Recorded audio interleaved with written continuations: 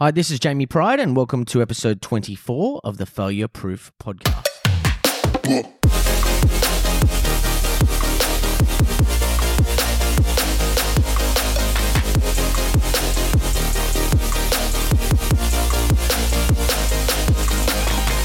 Hi everyone, thank you for joining us on the podcast where we explore leadership, performance, resilience, and the mindset needed to thrive in the modern workplace.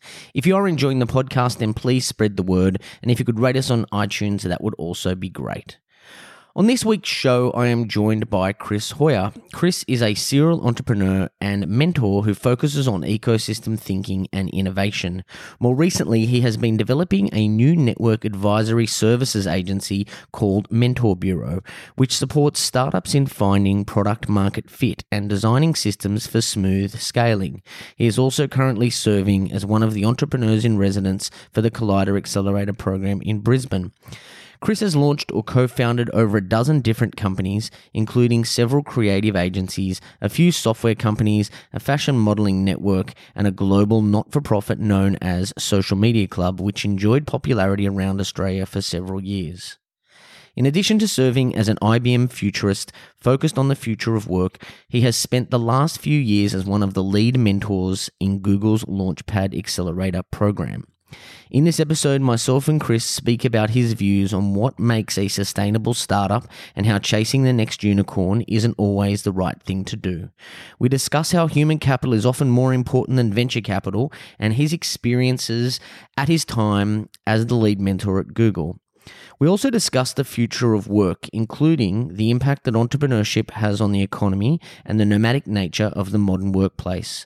I've had the privilege of working with Chris at the Queensland University of Technology, and I'm sure that you'll take something away from this episode. And today on the podcast, I am joined by Chris Heuer. Welcome to the show. Thank you so much, Jamie. Very happy to be here. Mate, it's a pleasure to have you on the show. Obviously, somebody with your background is absolutely relevant to our audience. Look, just start by telling us a bit about yourself. Oh, man. It's a really long story, so I'll try to do it short. I grew up the son of a sharecropper. No, I'm kidding on that. But no, I grew up, my mother and my father both had cerebral palsy. And so my mom, who I grew up with, my mom divorced my dad very early.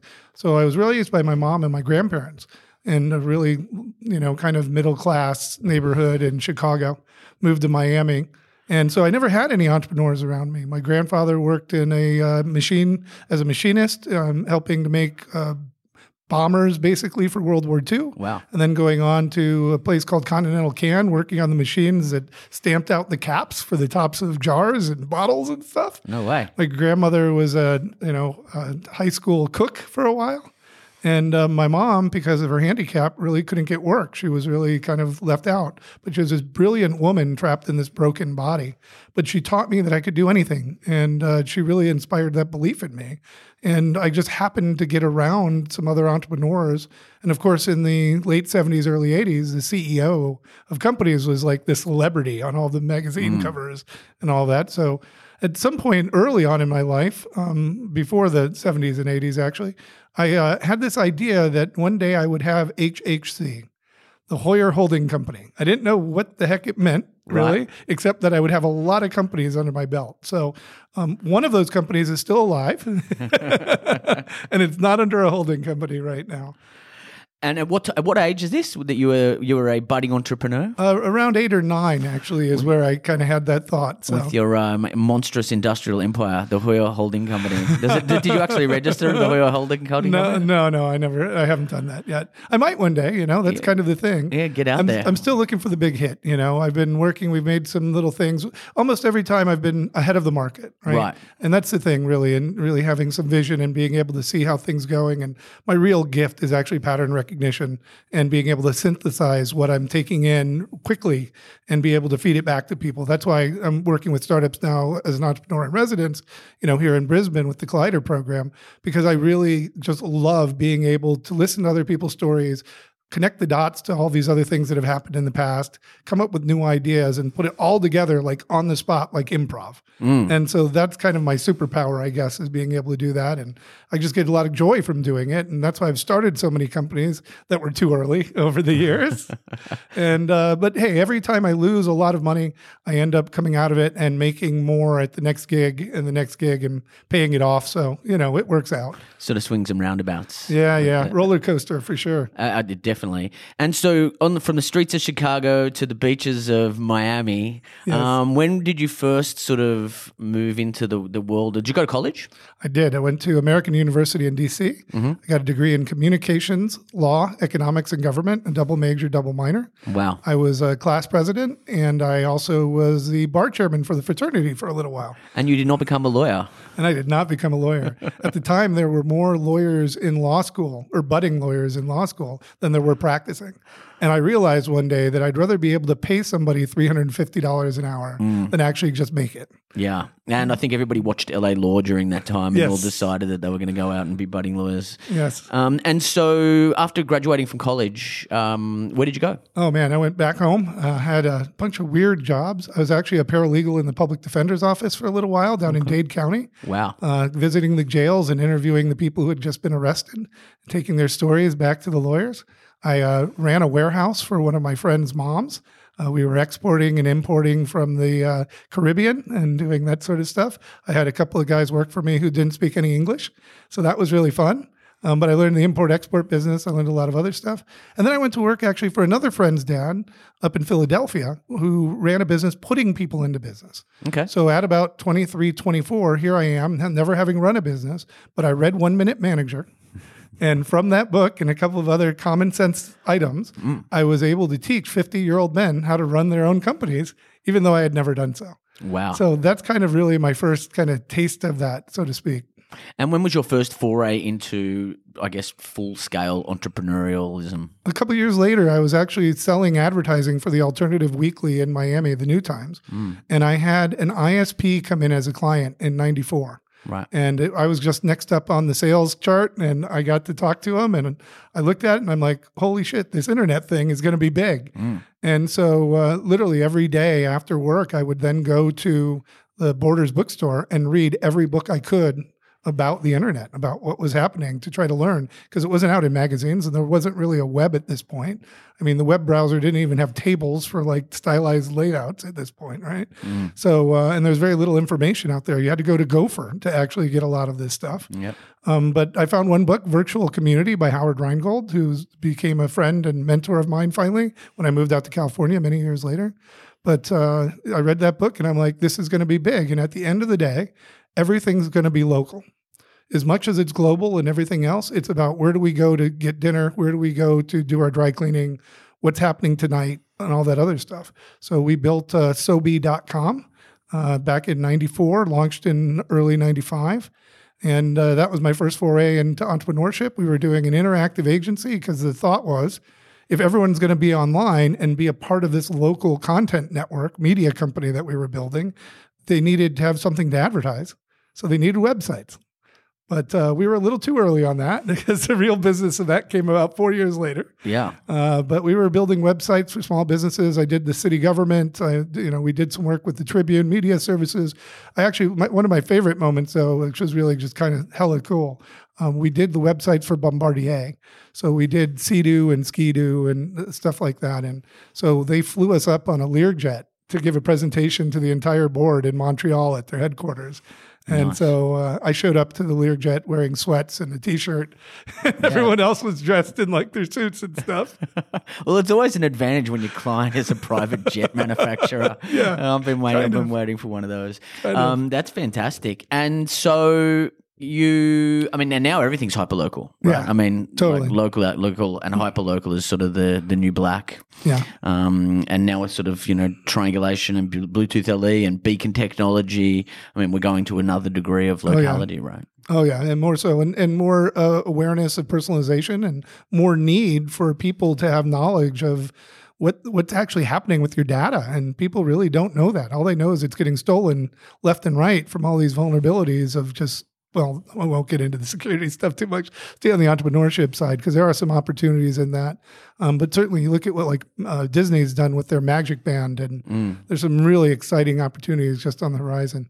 Totally. And so do you think you're a natural entrepreneur, or is it something you sort of grew into, or you stumbled into, or you've had to work at? My first title that I took for myself, because I take a regular title, we're startups, we can take whatever title we want, was Chief Idea Guy. Right.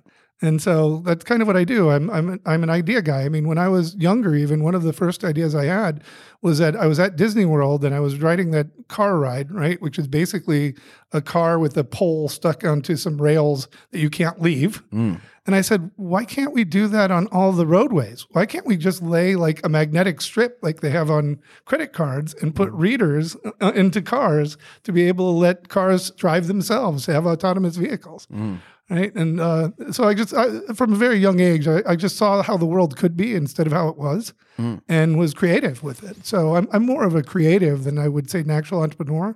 But I have that risk tolerance and I have the blessing of God is the only way to look at it from being able to survive. Because, I've been down several times to where, well, obviously having negative negative worth as opposed to it is not self-worth, although actually I've been there too. We don't need to talk about depression today. We can talk about the other parts of the journey. But there's one time where I was down to literally a can of SpaghettiOs. And, I'm like, I don't know what I'm going to do. I'm not going to make rent. I'm up here in DC at that point. I was working for the federal government and working on a new startup after I had left them. And, an $8,000 check came in from Palm. Right. And so all of a sudden I got the project and saved just in time again. It's interesting. I think a lot of people look at the entrepreneurial journey with rose-colored glasses. So if you haven't really lived it, a lot of people have this stereotypical view that it's all glamorous. However, when you speak to entrepreneurs, they've always got scar tissue. And, they've been on that roller coaster of sort of, staring into the abyss. I think Elon Musk said that being an entrepreneur is like eating glass and staring into the abyss of death. He's a really motivational guy. I'm having his own challenges right now. I wish he'd just deliver my car. And so you've had your career sort of exploded after that, and you've had some really, really interesting roles. Do you want to tell us about some of those? Yeah, well, so again, multiple trends spotted over the years. I actually was working on one of the early conversational intelligence models, which became social media monitoring and more than that stuff, behind that customer insight driven. But while I was at the Mint, I came up with a model that has really served me throughout and helped me get these sorts of roles. But it was really just kind of discovering on my own the idea of a customer journey and how do we actually build loyalty instead of go to transactional sales. And so from that philosophy, I've now developed and I've been writing on ecosystem thinking. How do we actually serve the entire ecosystem? And a lot of that experience has come from these roles that I've gotten, but it really started with the unconference movement. When the first bar camp happened, I got invited because a friend who was staying with me from Canada had said, hey, let's go to this thing my friends are putting on. And I was like blown away by this unconference concept. And I'm like, we've got to bring this to business because this is one of the solutions of business. Anyways, and at that point, I saw that like we've got to do more of this. So we started building an organization, a nonprofit called Brain Jams. And we did one of these in New Orleans after Hurricane Katrina. We did some in DC. We did it, in different cities around the country. What I was finding is that we weren't pulling enough people out for the purpose of interdisciplinary learning, of just jamming with other people on kind of no pointed topics other than let's talk and learn. So what I realized as I started looking around was that social media was just emerging or about to emerge. It certainly was going to be the next big thing as Web 2.0 was coming out and everything else. And I said, well, here's something where everyone's going to have to get together around. We're government, we're nonprofits, for-profits, big brands, small businesses, everyone is going to have to figure this out. So let's use that as a context for bringing people together. And so we took Social Media Club eventually to 350 cities around the world. It was in every city here in Australia, every major city here in Australia. The Brisbane chapter didn't get off the ground, but in Sydney, even MC Hammer was brought in one time to speak. They had it at some nightclub with 500 people. And about a year later, I actually ran into Hammer on a plane. I was sitting next to him up in first class. I got bumped one time. Lucky entrepreneurs. Definitely not paying for that myself, but I got bumped. And anyways, we had a good chat about it and what a great time he had and how like smart and amazing the people were in Sydney. And Anyways, so that led me into the role of creating a network agency because at first I created a social media agency with the co-founder of oh my God, Text 100. If you ever heard of that as a global firm, it's now merged and it's become a couple other things. But Mark Adams is just such an awesome guy, and I was able to get him in. We worked on inventing the social media press release. So as part of a small working group with some top people in PR working on that. And anyways, then I launched a network agency after all of that stuff because I didn't want to have the overhead of a traditional agency of the ups and downs of client losses. So we learn these things as we go through not being able to make payroll. And how do we avoid not making payroll? Well, don't have a payroll. That's one way that is definitely one way to solving the problem. Yes, it is.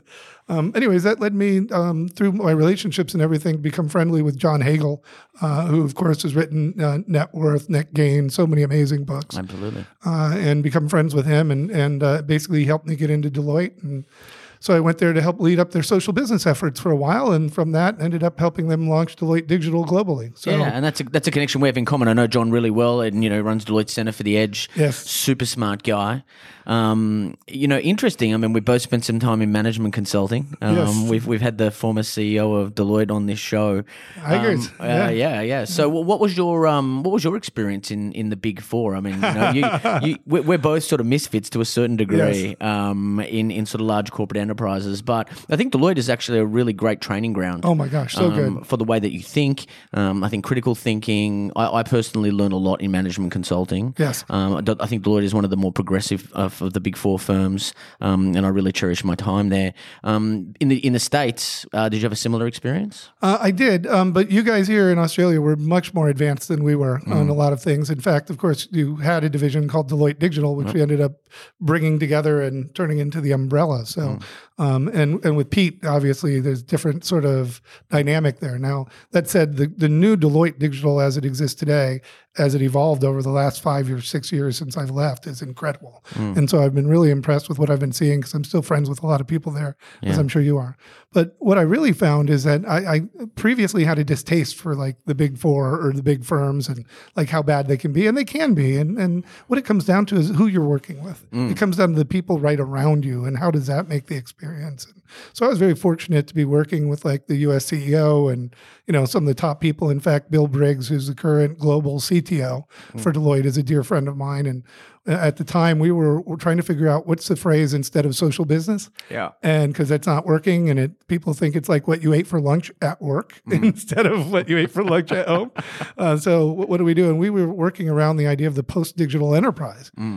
So the people I got to work with on a lot of this stuff were just amazing and at the top of the firm and amazing people. And I essentially got paid a lot of money to get an MBA. Yeah. And I came away with a lot of great lessons. And of course, as everywhere else, there's some things that needed to be fixed and improved. And I had no fear of saying that.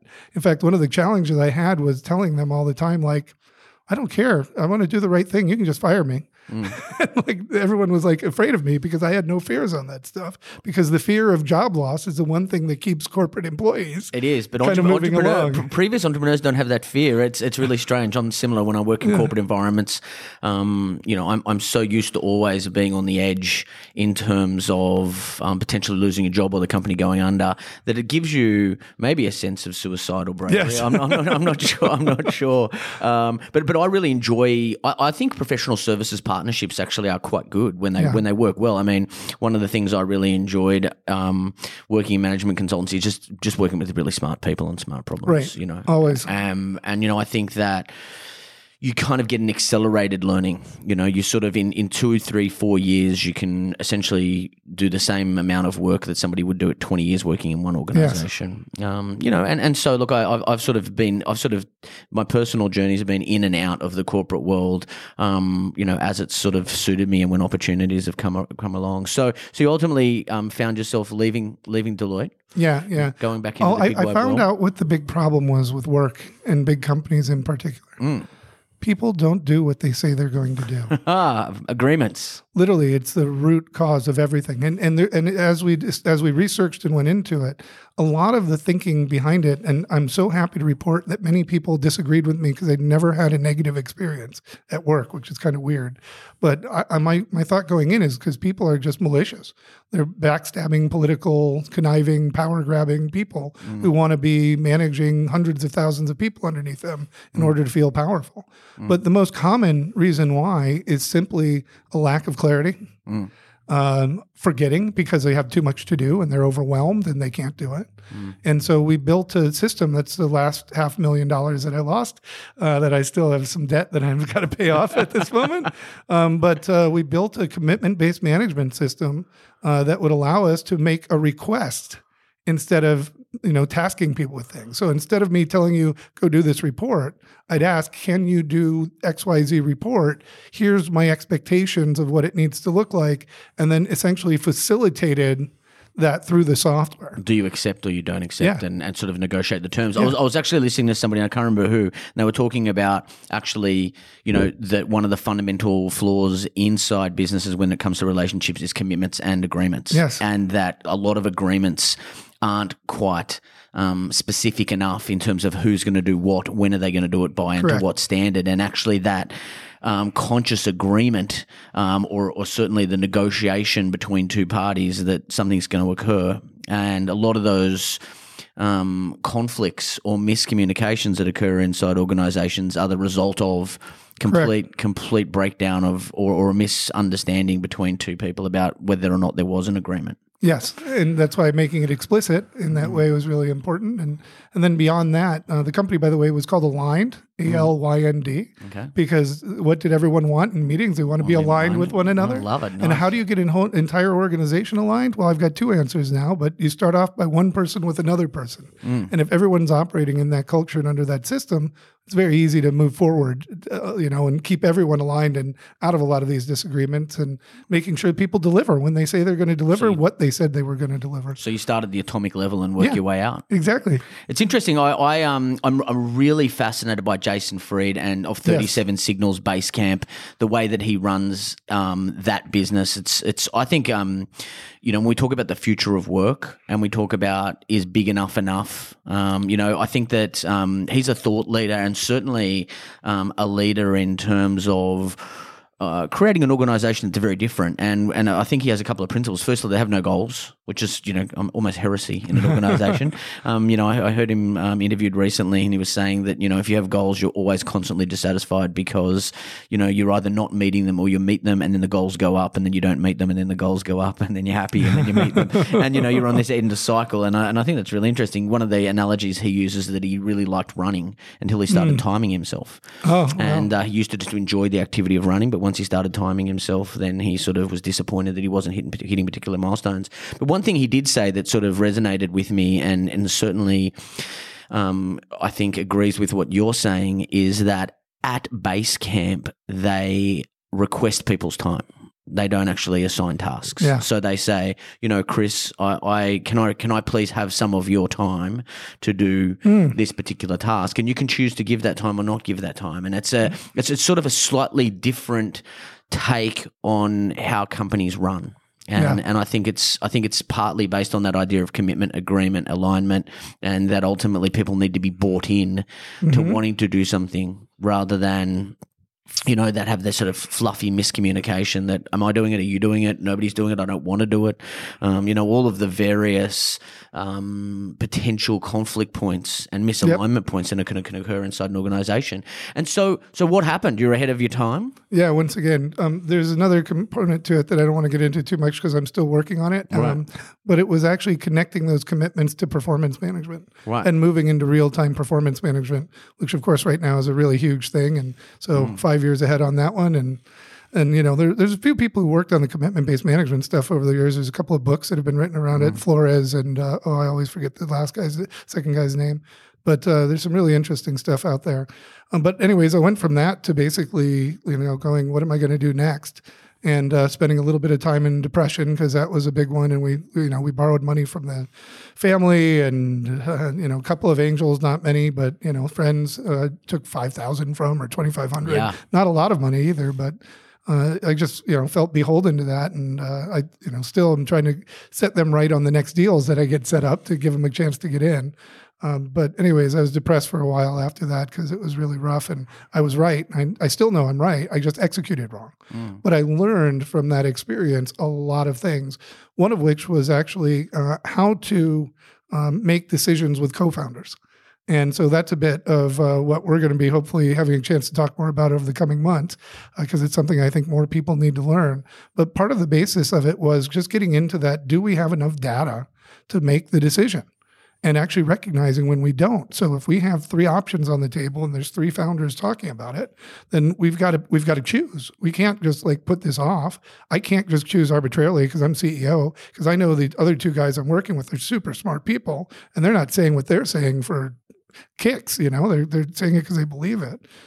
So anyway, so we'd look at the options and lay down a bunch of criteria and try to wait it out. And then if we couldn't really come to a conclusion even on that, I'd say, okay, let's just go with yours or let's go with mine this time and let's test it. And it's going to be a test and let's see. And we'll find out once we get more data, or can we find more data? And anyways, so getting into that test and learn culture, which I had never learn from any job because I didn't have a job and I never got into a big startup, even though I met Larry Page when they only had about 35 employees and was laughing at him that Hotbot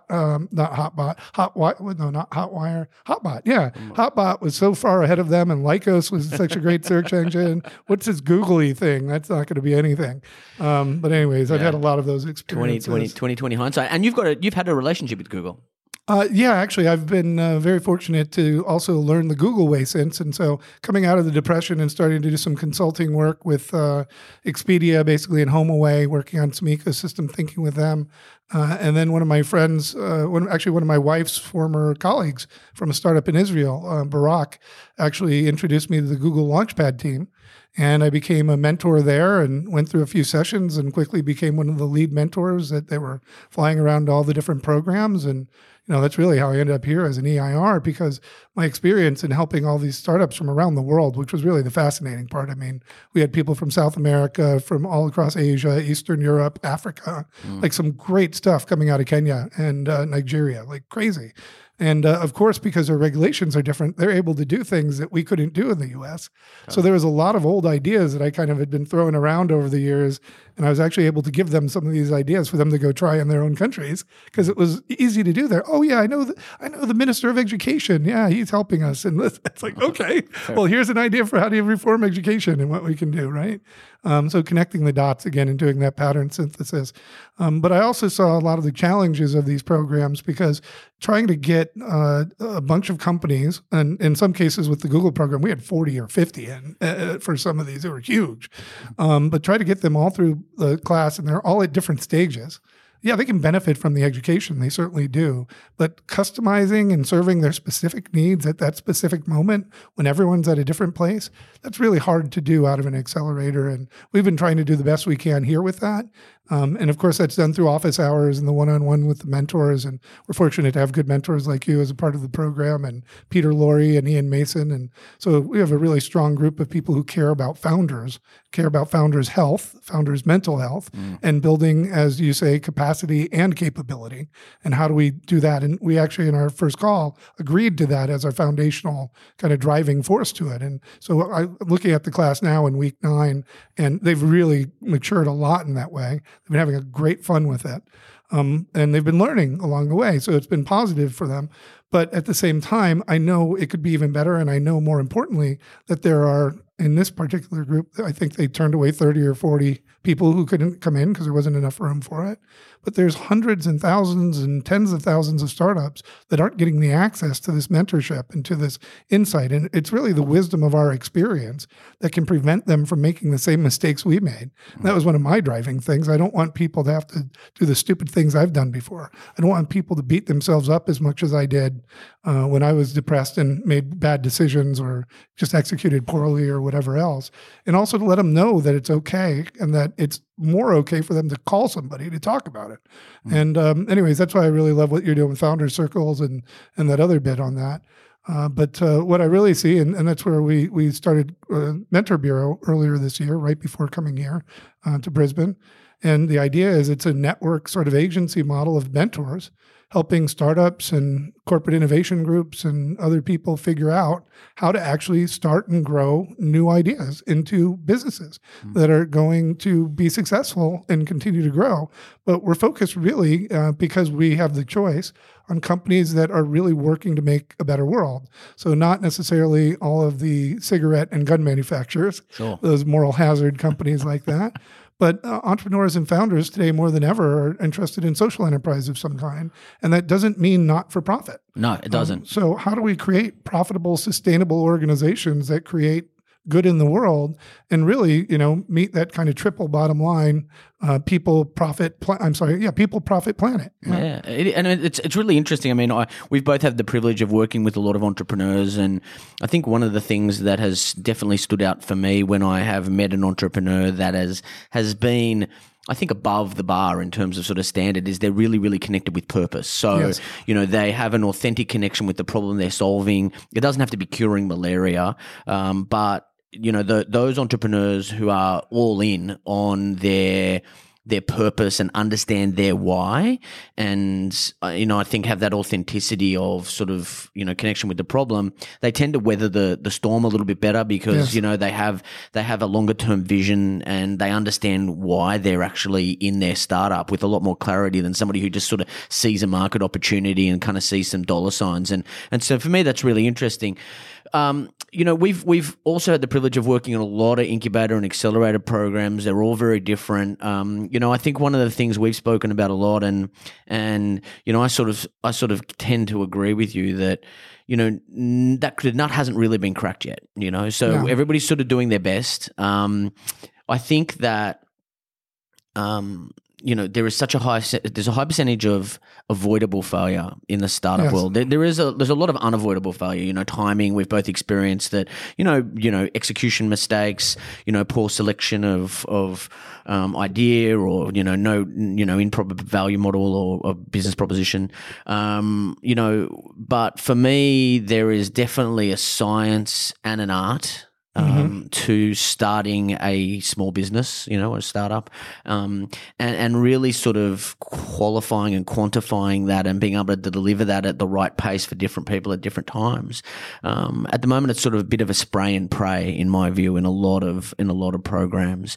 One of the things that we've sort of spoken about and I think needs to be solved is that how do you do that mass customization and how do you scale the learning and really sort of create a syllabus that is robust enough that meets everybody's needs, but that at the same time is flexible enough so that, if you're a later stage business or you're a different kind of founder, that you're still going to get something out of it. Yeah, well, and that's really the goal of Mentor Bureau. I saw all these different things that could be done better. And in fact, one of the great things of working with Google is that I actually worked with the team throughout that time to fix things on the fly. And we would just go ahead and correct the program or add in different elements. And they were a really amazing group of people I was able to work with there because they were constantly looking at how do we make it better? How do we run experiments? Building it basically on the idea. First of all, it was a no equity accelerator program, right? So they were just doing it, giving away the cloud credits, doing that sort of thing, trying to get, grow the Google ecosystem, so to speak. But they were also doing it so they could get access to new tech and advancing their TensorFlow technology, and they're still doing it to this day. I got invited to a couple of them while I was here that I wasn't able to go to. But the real problem really comes down to the fact of getting the right people together. And in the same way that one of the biggest problems in startup failures is actually co-founder problems, and co-founder chemistry is one element of it.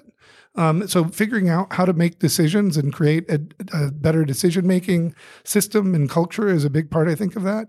But to the point of the different needs of everyone, it really has to be at its own pace.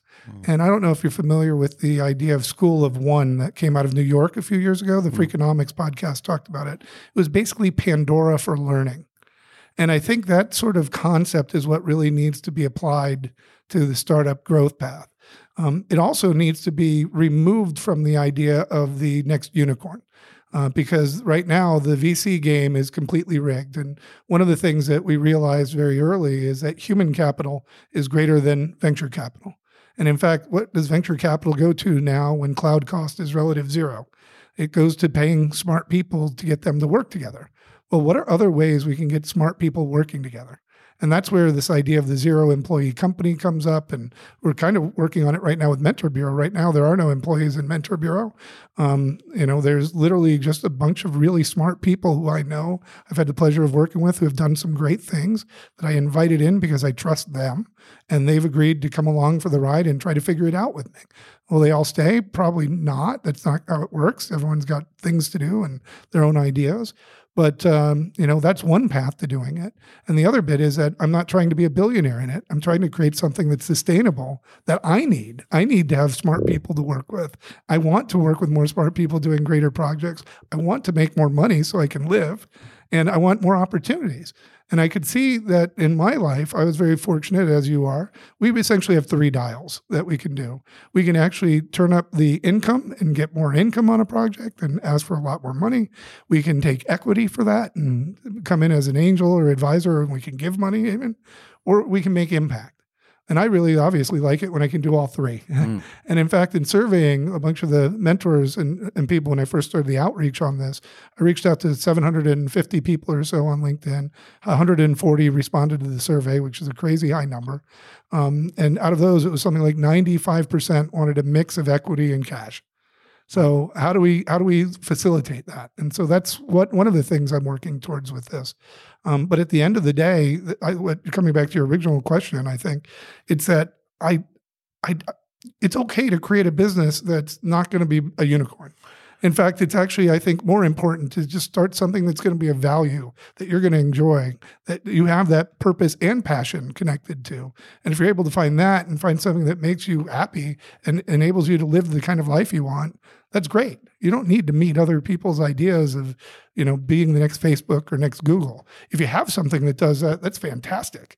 But searching for that and spending all your money and burning out people and, forcing them to work 80 hours, 90 hours a week when they've got a kid on the way or a kid at home or something, that's just kind of, to me, I think one day history will look back and say, that was a really fucked up period of time when people were doing that way. Yeah, and I think that's a really interesting point to dwell on, this idea of chasing the unicorn, because for a very long time, even till today, the entire venture capital community is very much skewed around finding the next unicorn. And that isn't really a sustainable business model, and it certainly doesn't look at sustainability more broadly. And, you and I have discussed, the idea of lifestyle business, like God forbid that you talk about a lifestyle business, right?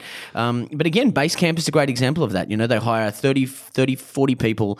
They make enough money that, they're self-funded. They don't have to take external capital. They were profitable almost from day one.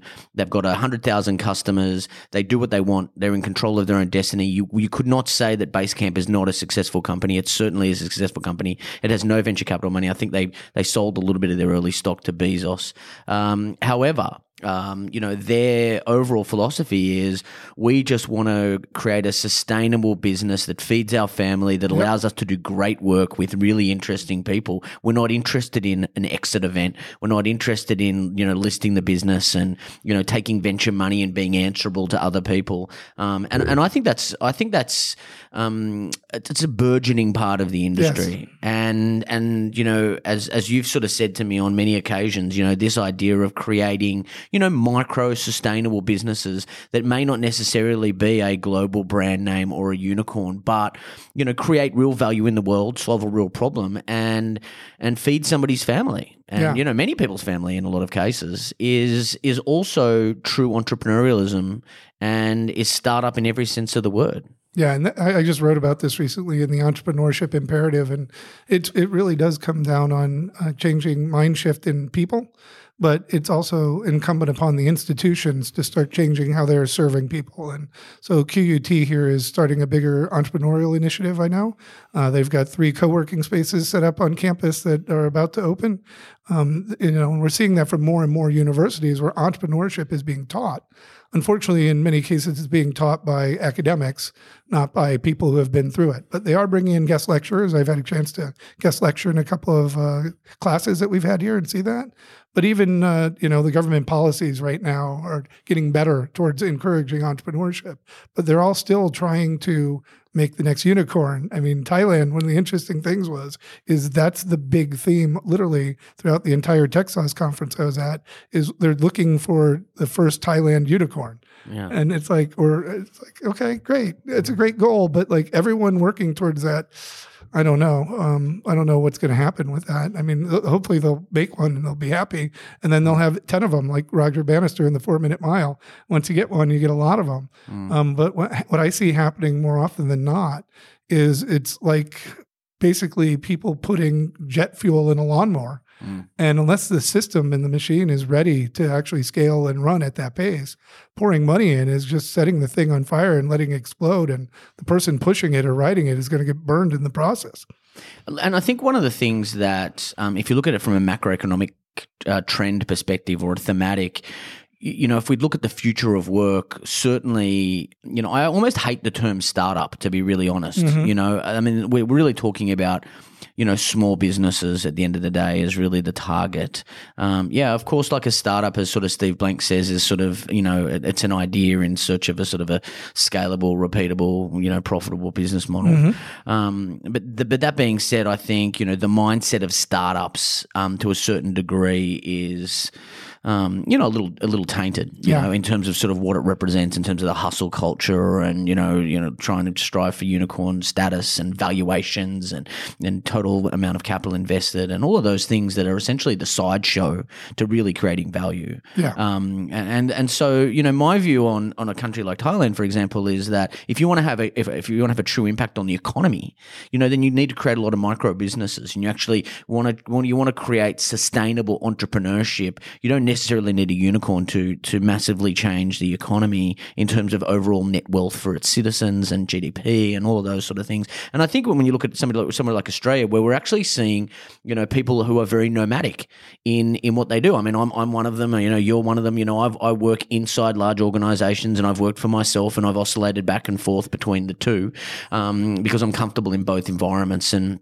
it depends on the opportunities that present themselves. And I think that, I speak to a lot of large organizations about talent development and future work. And one of the things I sort of say to them is that you need to be thinking about your alumni.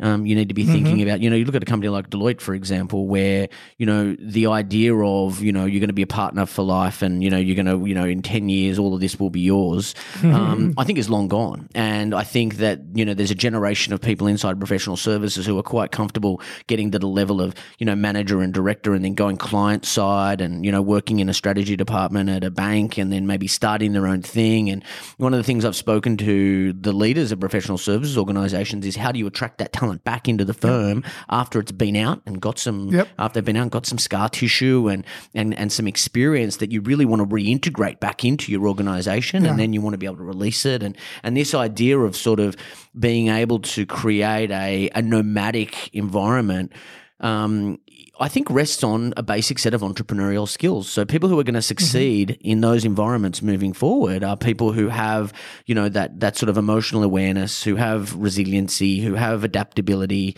those core behavioral traits that allow people to be chameleons to a certain degree. Do you agree with that?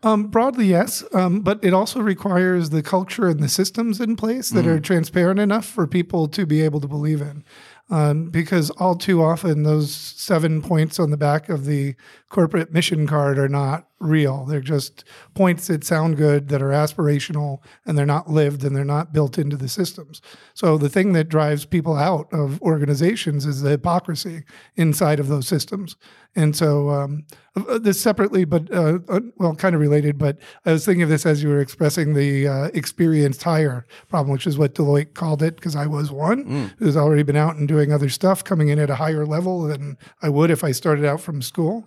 And on the exit interview, they asked me, because I left after 2 years and it was a couple of months. And they're like, what could we have done to keep you longer? I said, well, make the signing bonus for 3 years instead of 2. Right. That would have kept me for 3 years instead of 2 because I would have stayed for it. Sure. Because I made a commitment to do that. But my commitment I had fulfilled, and I realized I couldn't do any more of what I really wanted to do. I tried to work on creating a couple of new business opportunities inside, one of which was team coaching, which now is actually a very big thing that's going on instead of just project management. I was trying to help build a virtual assistant program because I had the thought that, wow, here's Deloitte, one of the most trusted brands in the world. They're accountants and they have this trust in their brand, and they have the ability to do compliance and keep everyone, away from conflicts of interest and do all that work that they've set up obviously exceptionally well. I mean, I had to move all of my money around to different banks because we were auditing the banks and I had no auditing business. Right? So I went through that personally, but you weren't money laundering. No. They didn't go through the Caribbean that time. Damn. But the point was, I'm like, we should really open a virtual assistant service because there's a lot of people like me in these organizations who I don't qualify for an assistant inside of Deloitte. I was lower. I was a specialist leader, which is right below director or whatever. So, but I didn't qualify for an assistant, but I needed an assistant. I spent, a ridiculous amount of time entering my time and my expenses every week that was not the right use of my time. And I just knew that there were thousands and hundreds of thousands of other professionals like me who could really use a fractional assistant. And wow, Deloitte, we could actually charge for this and make some real money on this. Hey, we're doing all this development in India anyways and outsourcing tech development. Why not, outsource this component? Because we have the trust of being let into these corporate email systems to see some of these sensitive emails and stuff. Anyways, I just couldn't find anyone to give it traction. And again, that's part of finding the right people, right? And again, to starting business. How do you find the allies? How do you find that co-founder chemistry? How do we get aligned? And how do we have that shared purpose and vision? But, the visions inside most of the firms, as you know, ends up being focused on making my contribution for the quarter so I can get the car for the wife and I can pay for the tuition for the 3 kids going off to an expensive university. And, it gets focused on those sorts of things. And I don't fault anyone for that. That's the way the game has been set up around the world in society. And, we have to play to win. Just some of us are more comfortable with, maybe being broke or paying an extra $12,000 a year of interest on my credit card debt. And I don't think anybody's comfortable being broke. But look, we've touched on a lot of subjects. I mean, and you've sort of mentioned, things like the zero employee company and this idea that people are going to be nomadic. It's a good point to sort of land on in terms of what do you believe is the future of work. So if you look forward sort of 5 or 10 years, what ideally do you think both companies and universities and individuals need to be thinking about in terms of the future of work? And, is that skills, is it systems, is it flexibility? There's a lot of perspectives in terms of, what the future of work will look like. Yeah. What's your view? That's a complex thing. I'm an IBM futurist as well, and actually collaboration. I was one of the few who was working on both the future of collaboration as well as the future of work. I'm sorry, the future of marketing as well as the future of work. Really, the most complicated part, and I speak to this in the Entrepreneurial Imperative article that I wrote recently, is the automation is going to be eliminating hundreds of thousands, millions of jobs that just are never going to come back. It's pretty much like going from fossil fuel industry to all green and renewable. There's jobs that are just disappearing. The market won't need them anymore. So we're going to have to find new paths. And I do believe that the 3 opportunities really lie in STEM broadly, because we're going to have to keep the machines running. We're going to have to write the code. We're going to have to make things work better and smarter and continue to fix that sort of stuff. Health and well-being, because the one thing we can do better than robots is actually have empathy for each other and show that. And then the other one is creative industries. I wouldn't normally have used that term if it wasn't the term here for the accelerator that I'm running in, creative industries, because it's really kind of liberal arts 2.0. It's all the things that humans can do. It's art, it's music, it's theater, it's movies, it's clothing, it's fashion, it's design agencies, it's so many different things. But speaking to the broader issue of the future of work, I do believe that it is going to be more Well, first of all, we have to understand that there are people who do not have entrepreneurial or leadership ability, nor do they want it. They want to just be able to make a living and live a happy life. And so that's the other bit of a lot of the entrepreneurial talk is like telling everyone they can be an entrepreneur and you should do this and you've got to go out and get this and hustle, 24 and a half hour workday and all that crap, right? That's not for everyone. Let everyone choose, first of all, but they've got to contribute something to society. So there are going to be some forms of employees or contractors. Whether or not they're employees in the organization or working independently, I think that's going to be kind of up to them and up to the individuals. But on the other side of it, talking about the zero employee company and others, we've gotten to a point where we can stand up a brand new SaaS software product for $5,000 if we get the brain power together to figure out what it needs to do, what it needs to look like, how we explain the story, and start making connections to people to try it out and start building that business. And it can be built with literally just labor. So if we can find a way to create new equity models, which is what I'm working on with Mentor Bureau, and some other opportunities I've been talking to, I think that's going to be the real future of it. And what it's relying upon is what Doug Kirkpatrick and the folks over at the Self-Management Institute have been doing and understanding what a self-managing organization looks like, where it's up to the individuals to actually have the power to make decisions when, hey, this tractor I'm riding, this is broken. I need to get a new one because we can't keep fixing it like this. Its downtime is too much. I'm not producing what I need to produce with this given piece of equipment. So how do we give people more of that power?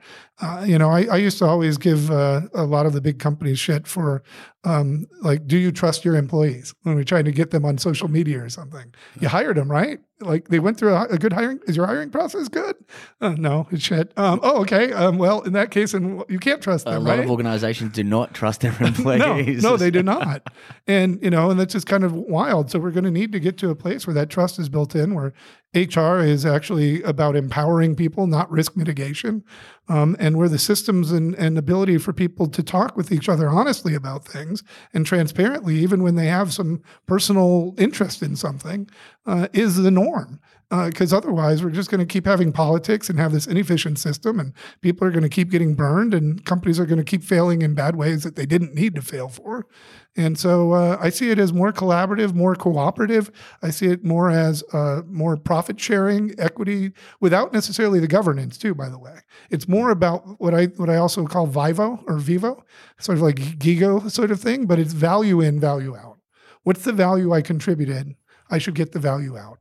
And the last point I want to put in on this is a lot of this thinking I really picked up from Tom Chi, who was one of the original guys running Google X. And he left there to to work with a group called The Factory. And so he was working on various models of looking at like a super engineer who is the only guy who can write a given algorithm because he did something when he was a kid and he figured it out. And he comes in and he can solve this problem that you've been trying to solve for 3 years. He can solve it in 2 weeks. Then what do? You keep him around for 4 years to vest his stock to get his equity. So this brilliant person is locked up in a shitty job maintaining a piece of code he wrote once that only took him a week, instead of creating the next genius piece of code that could be doing more. So we need new models to unleash the full capacity of the talent of the earth. And that would be one in which, in this case, the suggestion was, let the ownership of the IP be co-owned by the individual and the organization. So if the individual is continuing to be treated well by the organization and the organization is using it properly and fruitfully and profitably, that they could and ethically in terms of the way they think it should be used, then you can just go ahead and continue to be a part of it, or you can leave if he gets upset with how it's being done and go try to start something else and do something differently. And everybody benefits from that. And look, I'm really excited, I think, about what the next 5 years holds for us. I think adjacent to all of this is, some of the work that Cal Newport's done with his book Deep Work in terms of, the counter to all of this is the decreased attention span and our inability to concentrate and all of the various distractions that are actually, ultimately inhibiting us from our natural human talents, because the machines to a certain degree are coming for us, as you've sort of said, and I would concur. There are going to be millions of jobs lost to machines machines that are smarter than us, and that's the right thing to do from an evolutionary standpoint. So what are the things that are uniquely human, you know, Correct. in terms of creativity, in terms of, in terms of STEM and intelligence. So look, thank you so much for your time Thank you. today. I'd love to sort of finish off with just a couple of rapid fire questions, if you don't mind. Do you have a favorite book? 4 Agreements. 4 Agreements. Are you an iPhone or Android guy? iPhone. Why? Because I got a Mac SE in college 30 years ago, and here I am today. Do you have a favorite podcast or TED Talk? You know, I really like Simon Sinek's Start With Why. I think that was very important for me. I got a few others, but that's the first one that comes to mind. If you could invite somebody to dinner, living or dead, who would it be?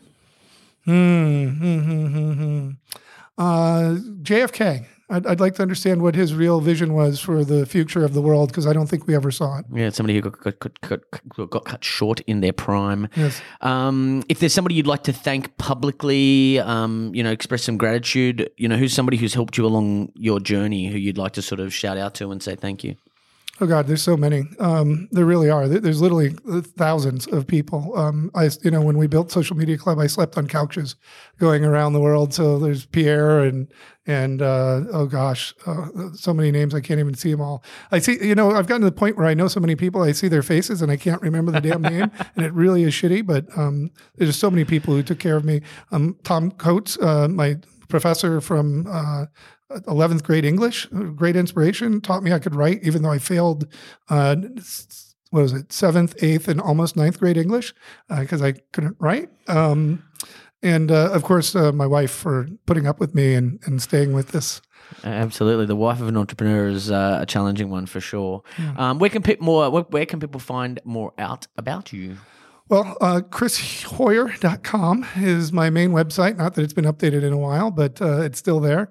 Also, follow me on Twitter there. It's Chris Heuer pretty much everywhere. LinkedIn, Instagram. Yeah, except here in Australia, whenever you do the search, you see Chris Hemsworth and Tag Heuer. So I kind of got beat out by them on Google. And not related to either of them. No, unfortunately not. No. Chris, thank you so much for your generosity. It's been a pleasure working with you during the course of this program, and really looking forward to what's next for you. Thank you. Likewise. Pleasure. I hope you enjoyed Chris's episode. He has so much depth on this subject, I got to talk to him for hours. If you'd like to find out more about me or the podcast, then check out jamiepride.com. Thanks for listening, and please subscribe to make sure you get all the latest episodes. Have a great week, and don't forget to take care of yourself.